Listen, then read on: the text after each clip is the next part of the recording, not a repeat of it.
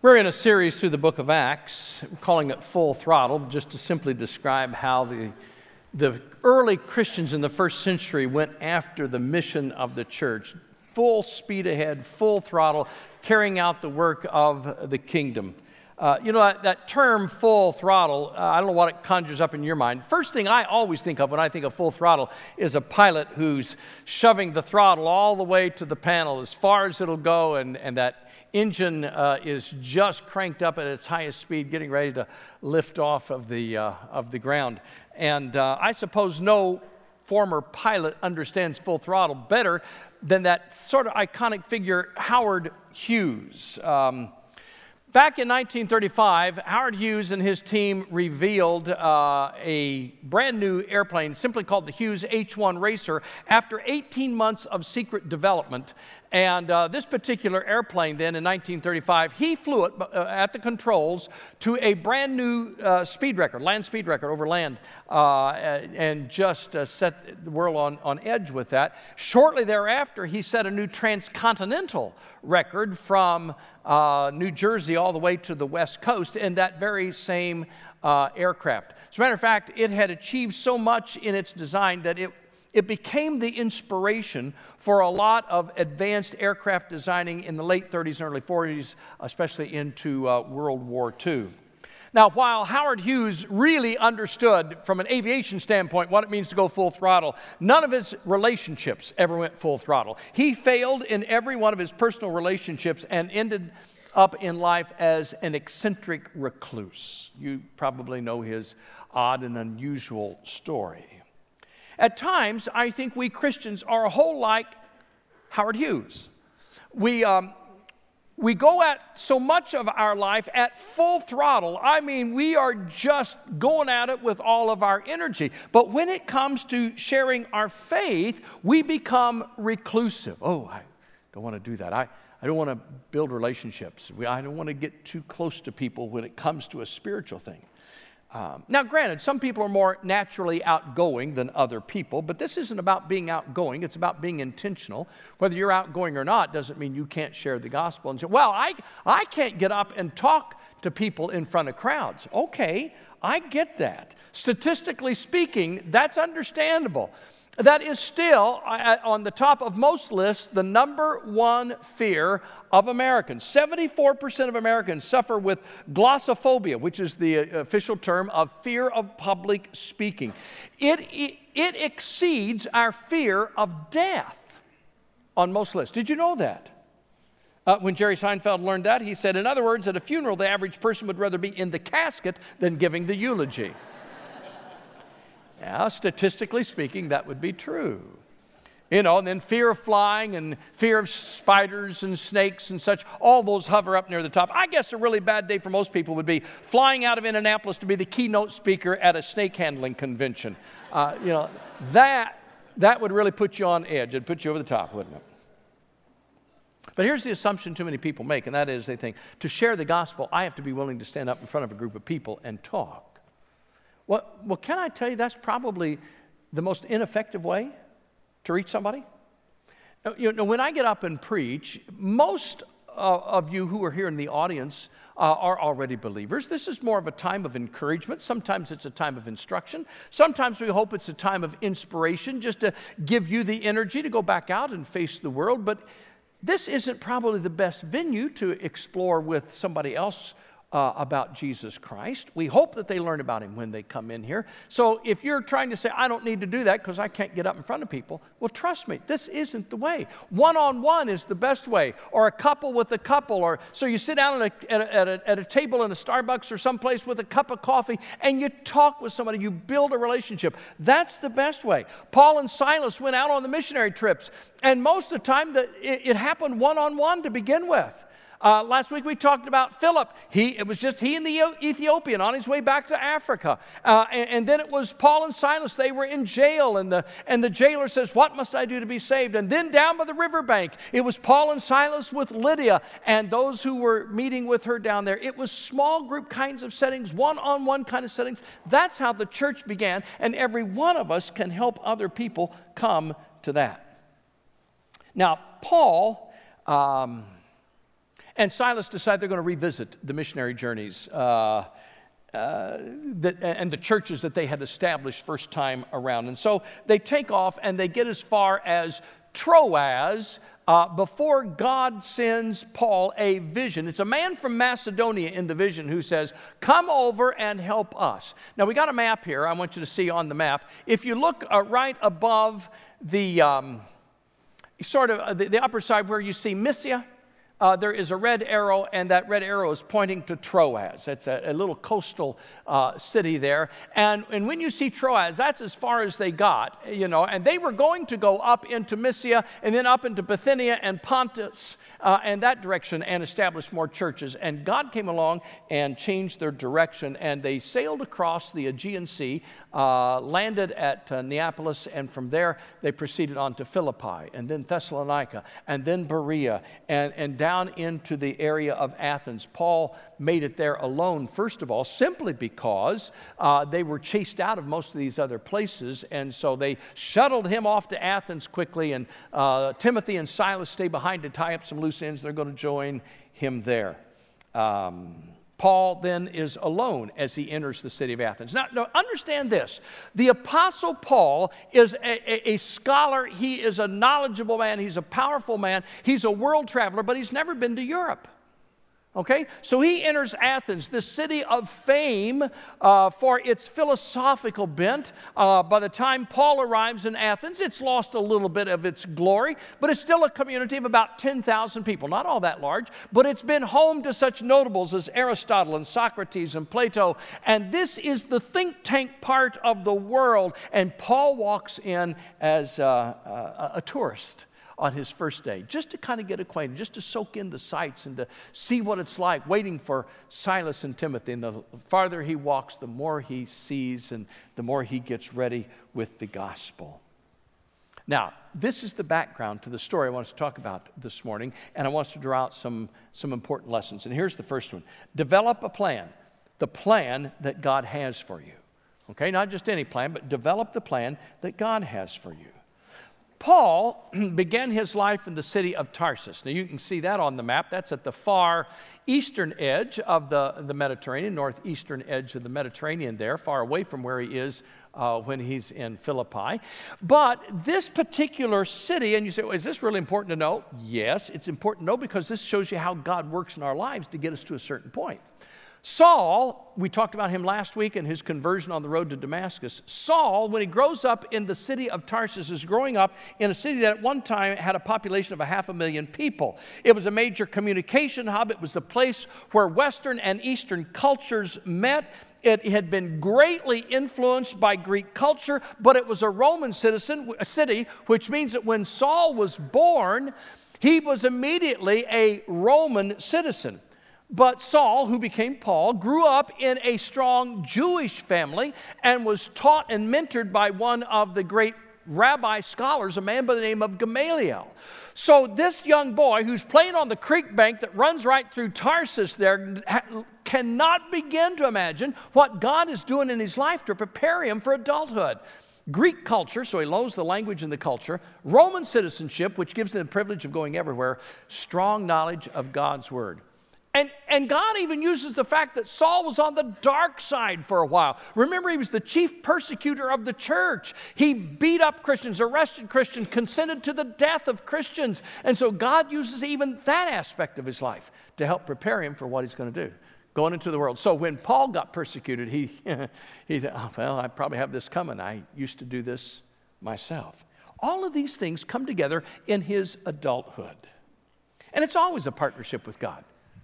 God never just does it. He partners with us. That's been true all through the Bible. God had a blueprint for a brand new world after he cleansed it by the flood, but Noah still had to build the ark with manual labor. Jesus put mud on a blind man's eye and told him to go wash in the pool of Siloam, and the blind man had to find his way to the pool of Siloam to wash off the mud. When a Samaritan leper came to Jesus and said, I would be clean, Jesus said, well, like the law says, go show yourself to the priest. And it was while he was going to show himself to the priest at the temple that suddenly he looks down and the leprosy is gone. Peter said, Lord, I'd like to walk to you on the water. And Jesus said, well, come. Peter still had to get out of the boat on his own before he could walk on the water. Do you see what I'm saying? Is that with all the people in the Bible, it was always a partnership with God. God did some things, you did some things, you did it together. God has a plan for your life. You may not have discovered it yet, but it's there. The time may not be right, the training may not be complete, the pieces of the puzzle may not all be in place yet, but He has a plan. You just keep working with Him on the plan. Now here's the flip side of that. God's not the only one that's got a plan for your life. Sometimes the arch enemy of the church also has a plan for your life. Satan's got a plan for you, and it's just the opposite. His plan includes doubt to make you question God's truth. His plan includes discouragement to keep you focused on your problems rather than on God's power. His plan includes diversion to make the wrong things seem more attractive than the right things. His plan includes defeat to make you feel like a failure so that you'll just give up and go away. His plan includes delay to make you procrastinate what you know God really wants you to do and be. And so I guess the question is this morning, whose plan are you following? Are you trying to partner with God and follow His plan, or are you following Satan's plan? There's a plan, you know. Just pick the right one, will you? And here's another thing. Prepare for interruptions in your plan. Now, even though God has a plan, He expects us to work out a plan. Paul and Silas had a great plan all mapped out. They preached in what was Galatia and Phrygia, and then they were going to go north, remember? And God sent them south, and God interrupted them with a different direction. If you want to follow God, be prepared for interruptions. Most of the time, we don't like interruptions.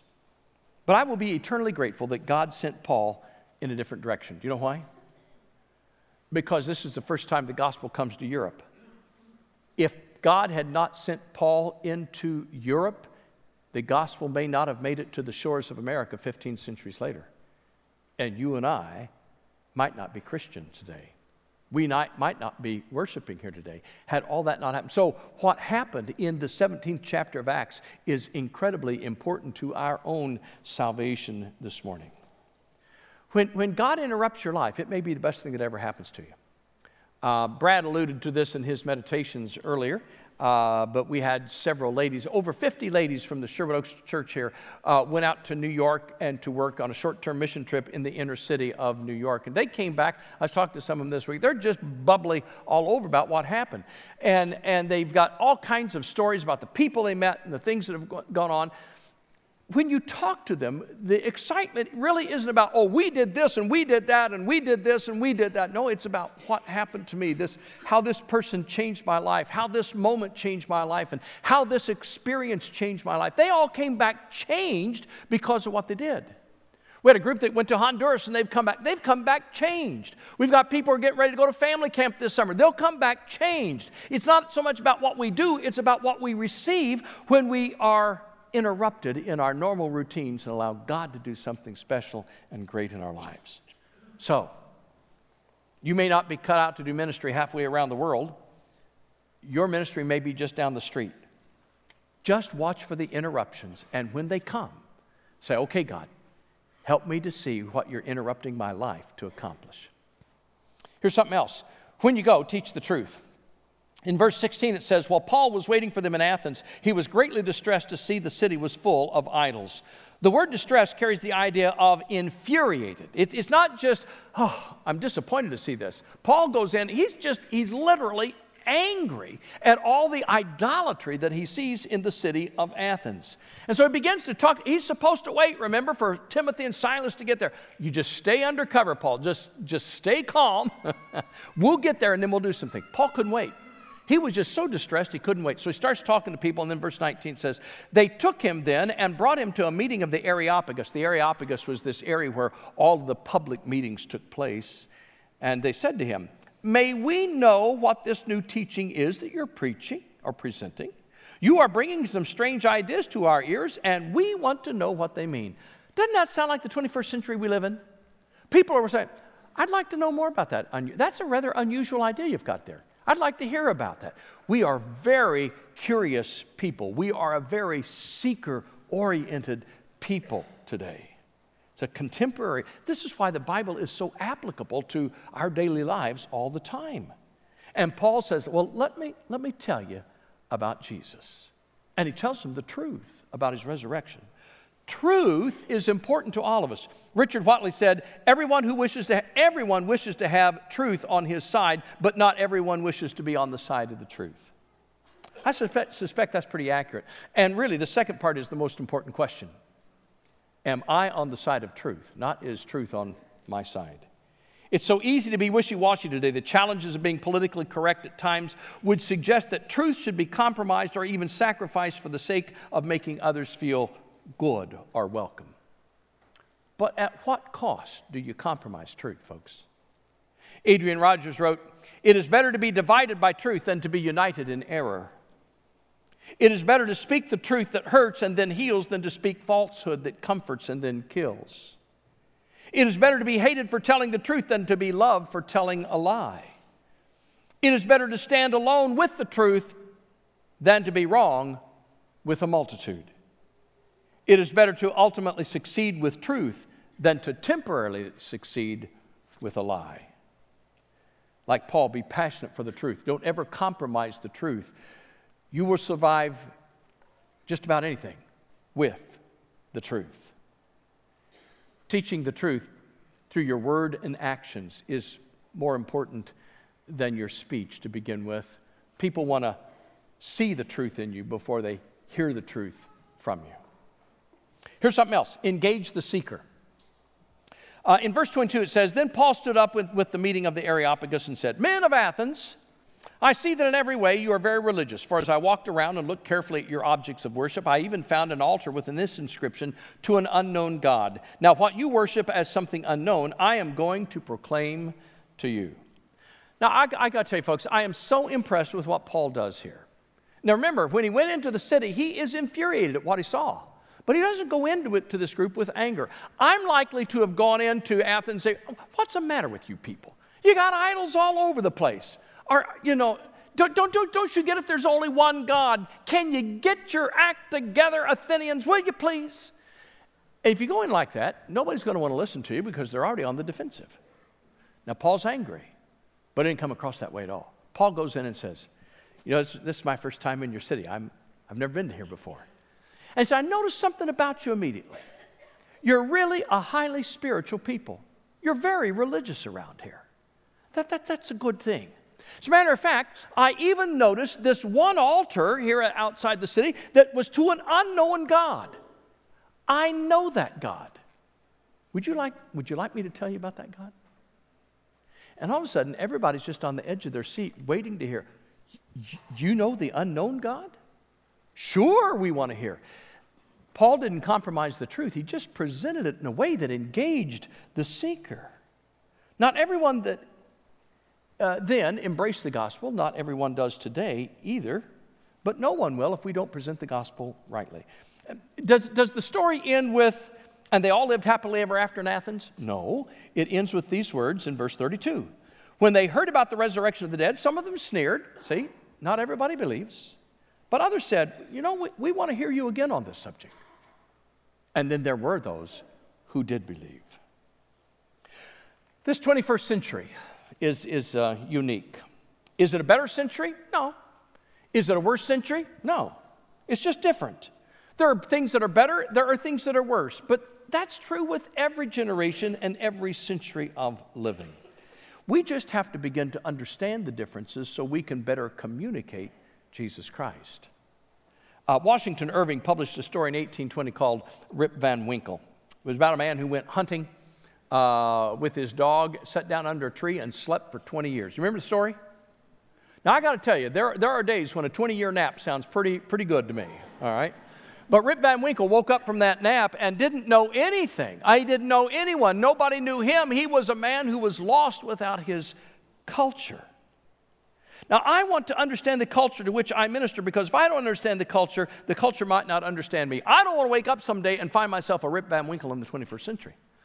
I want to know who we are. Now, see, here's part of the problem, too, is that those of us who were born before 1962 are really out of place with this culture. This is a new culture altogether. Those of you who have been born after 1962, you're more at home in this culture. So we're trying to understand you. You be patient as you try to deal with us, because we're coming from two cultural distinctions. Sometimes when I travel overseas, I'm extremely worried that I'm going to do something to offend somebody because I'll do something I'm not supposed to do in their culture. You know, cross my legs the wrong way, or shake with the wrong hand. Different cultures have different things, and I don't want to do that. Funny thing is, I'm never quite as worried when I'm at home, and I should be. I don't want to offend people in this culture by things that I do. You shouldn't either. This is home. We ought to be on our best behavior here, trying to understand our culture so that we can present our culture with the grace of Christ. Well, here's the last thing. Never give up. Be faithful even when things around you seem confusing. Be faithful. Don't ever give up. Now you'd think, wouldn't you? When Paul and Silas get this message in Troas, they're there, they get the vision, come over and help us. If God wants you to go to leave Troas and go to Greece and Macedonia, wouldn't you think that God would pave the way and make it smooth and make it an easy trip? If that's where he wants me, God's going to make it good for me. Paul gets across the Aegean Sea and they make it to Philippi. They get thrown in prison in Philippi. So here they are. God, are you sure this is where you wanted us to go? Yes, this is where I want you to go. We're in prison. But the Philippian jailer becomes a Christian. And then it's down to Thessalonica, and people get angry there, and they chase it. They have to leave the city under the cover of darkness into Berea, and the Thessalonians catch up with them in Berea. Again, it's out of the city. They are flogged. They are beaten. They are imprisoned. One time, Paul gets beaten so badly he almost dies. You go down through the list, and you think, if you follow God, if you're going where God wants you to go, isn't it supposed to be easy? No. God just says this is the right direction, but again, you're going to fend for yourself on this one. And so Paul and Silas make it all the way through this journey. The gospel is planted. The church begins in Europe. But boy, it was a tough journey. All I'm saying is, when you're following God, it may not be easy. It's always right, but it may not be easy. So don't give up. American runner Gail Devers took the gold medal in the 100-meter dash in the 1992 Olympics, and she won it by only 6/100ths of a second over her top four competitors. She went on again to win gold in 1996, and she won gold in the hurdles in 2004. Now, what most people don't know about her, because she was considered the fastest woman alive at that time in 1992 when she set that record and won that gold. And here's what most people don't know. Just 1 year before she won Olympic gold in 1992, Gail came within 2 days of having both of her feet amputated. She had a disease, Graves' disease, that causes the feet to swell and the skin to pop and crack and all kinds of problems. Within 2 days of having her feet amputated, a year later, wins the gold medal. Who would have thought that the fastest woman in the world was the same woman who almost lost her feet? Don't ever give up. You do not know what kind of golden victory is just around the corner if you don't give up. Human nature has not changed much throughout the course of history. People still desperately need a relationship with Jesus Christ. So teach the truth, but teach it with compassion. Be ready with a plan, but expect interruptions. And most of all, don't give up.